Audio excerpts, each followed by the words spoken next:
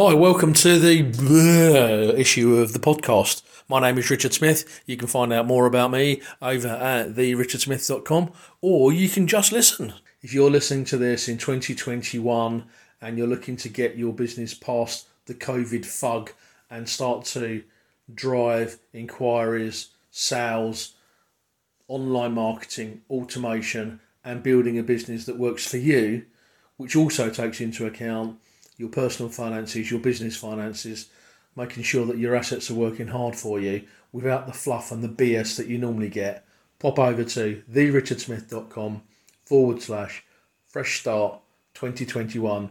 Have a read through that. Get in touch when you're ready. Welcome back to another one in this series. Going to be talking today about trade finance. Trade finance is something that catches a lot of small business owners out. Now, very often you'll find that in the course of you doing business, let's say you're selling high-end plumbing equipment, or let's say you're selling high-end kitchens, you are going to get to the point where your customer wants you to do a job and you don't necessarily have the cash flow to be able to fund that work without having a substantial drawdown from the customer. Now, I know full well that you should be trying to get a substantial drawdown from the customer because that provides security for everybody.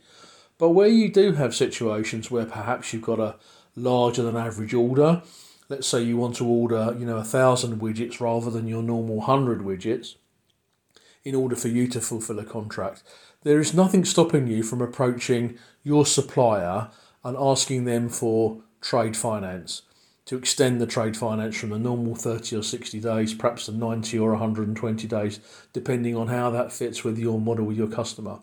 This does two things for everybody.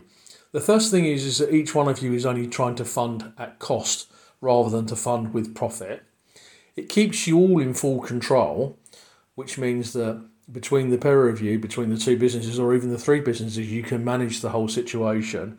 But it also enables you to collect less from the customer up front, which may or may not make that relationship easier for you.